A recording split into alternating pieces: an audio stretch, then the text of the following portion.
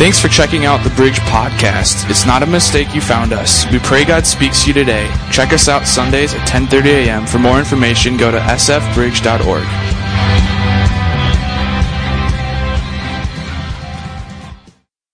That God finds us because we're looking for Him. Number 3, never let the power of your problems cause you to doubt the power of God. Okay? Second was never let the presence of a problem allow you to doubt the presence. Third here is never let the power of your problems doubt the power of God. How many know today that God is still in the miracle business? God is still there performing things that don't make sense to us. He's still at work. He's still at power. You look at the Apostle Paul in the book of Corinthians, and he talks about all these problems in the whole province of Asia that they're going through. They're incredibly crushed. It's this awful time. We look at that, we're like, that's not blessing, that's trouble, man. You got it everywhere. His definitions up here would look a little different. He's shipwrecked. He's bit by a poisonous snake. He gets arrested. He's in jail. He's in prison. He's beaten within an inch of his life. All of this. And then what does Paul say at the end of that book?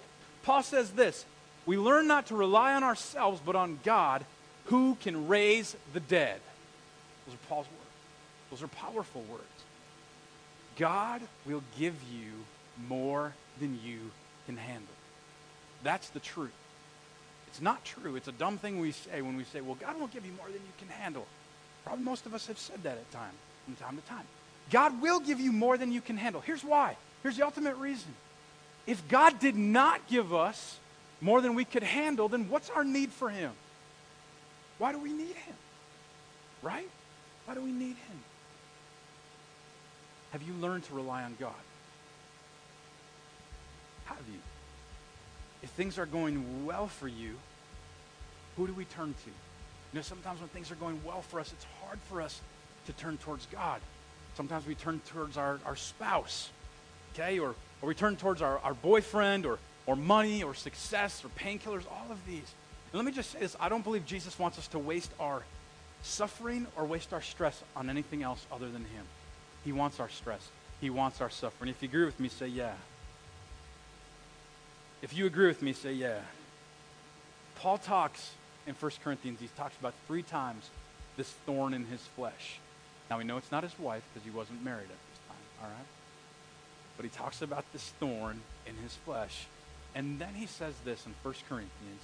He says, 3 times I pleaded with the Lord to take it away from me. Scholars don't know what it is. Okay, there's a lot of guesses on what the thorn in his flesh was. We don't know. Verse 9 says, but he said to me, my grace is sufficient for you, for my power is made perfect in what? Weakness. Therefore I will boast all the more gladly about my weaknesses, so that Christ's power may rest on me. That is why, for Christ's sake, I delight in weaknesses, in insults, in hardships, in persecutions, in difficulties. For when I am weak, then I am strong. That's why, for Christ's sake, I delight in marriage trouble. I delight in relational trouble. I delight in in-law trouble. I delight in these things. God, I'm still going to praise you because you want my heart, Lord. And here it is. 3 times in these scriptures right here, Paul talks about God's grace, sufficient for his weakness. See, relying on God requires us to take action. We can't just say, well, God, I rely on you, and then we live our lives as if we don't really believe that. God wants us to say we rely on Him, and then He wants our lives to be a living testimony of that one belief.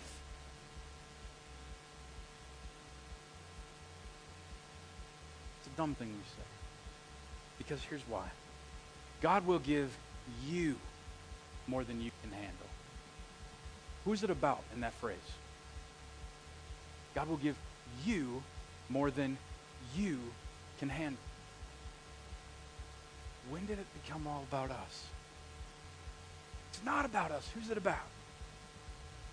It's about Him. It's about our Savior. It's about Christ Jesus, who came to give us life and life to the fullest. I think I just about knocked all of those down right now, walking back.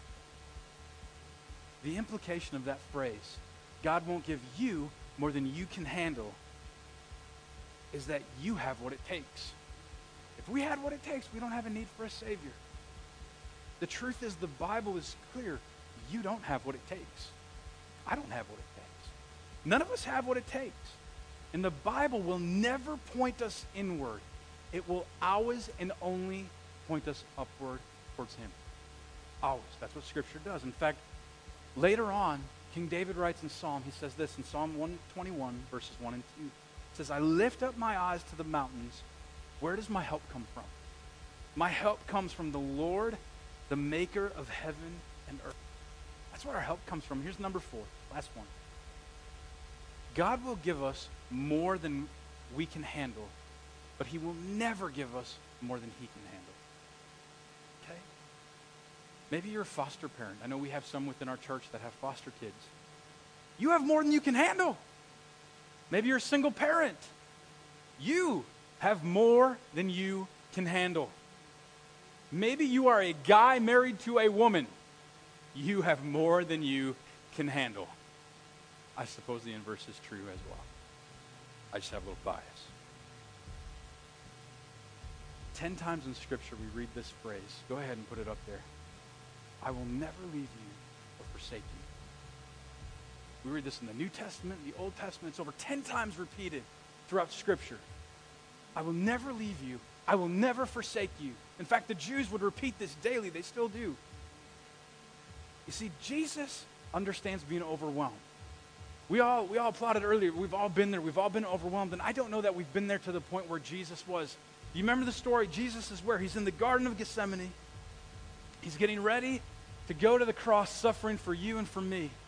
And it says he's standing there, and he starts sweating. And if you know the story, you know that he's not only sweating water out of his skull, out of his body. What else is he sweating? He's sweating droplets of blood. And you might say, well, how is that possible? Scientists say, and doctors say, and the medical research field say that when you are sweating blood, it's because you have such a significant amount of stress that you can't actually bear physically what you're going through. And so here's Jesus. And he's going through this because he knows what's ahead. He's ready to give his life on the cross. He knows that his life is ready to end physically on this earth. And he's overwhelmed. He's been there. And you might say, well, I'm no Jesus. Well, none of us are. But he went through it so that we can put all of this trouble on him. He will walk through us. He wants us to depend on it when we're carrying all of this. You get behind this, it's hard to see over this. You can barely see me from here. I can barely see you from here. This bogs us down. It gets to the point where it's like, I can't take this any longer. And yet God says, I will never leave you. I will never forsake you. In all this mess, God sees you in that trouble. He sees you and he watches you. It says he's your front guard and your rear guard. He's with you wherever you go. See, you have to have a relationship with Christ Jesus for any of this to make sense. If you don't have a relationship with him, this won't make sense. Every person will go through trials. We'll all go through trials. And so don't go at it alone. Have a relationship with Christ. But then secondly, God will give you people that will help bear your burdens. They'll walk through it with you. And that's why we started a small group of young marrieds. Okay? You're new to marriage, man.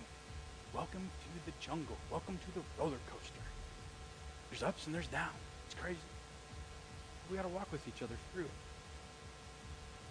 And it's not just about making new friends, but it's about joining other people that want to do life with you and doing life like you're doing life. I want to invite Matt, come on up here. Let me say this morning. We've all been in a place of being overwhelmed. We've probably either said or we've heard someone say, God will never give you more than you can handle. The truth remains, he will.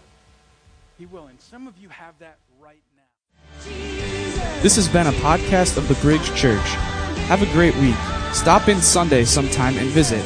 If you would like to give, you can do so online at sfbridge.org. Have a great week.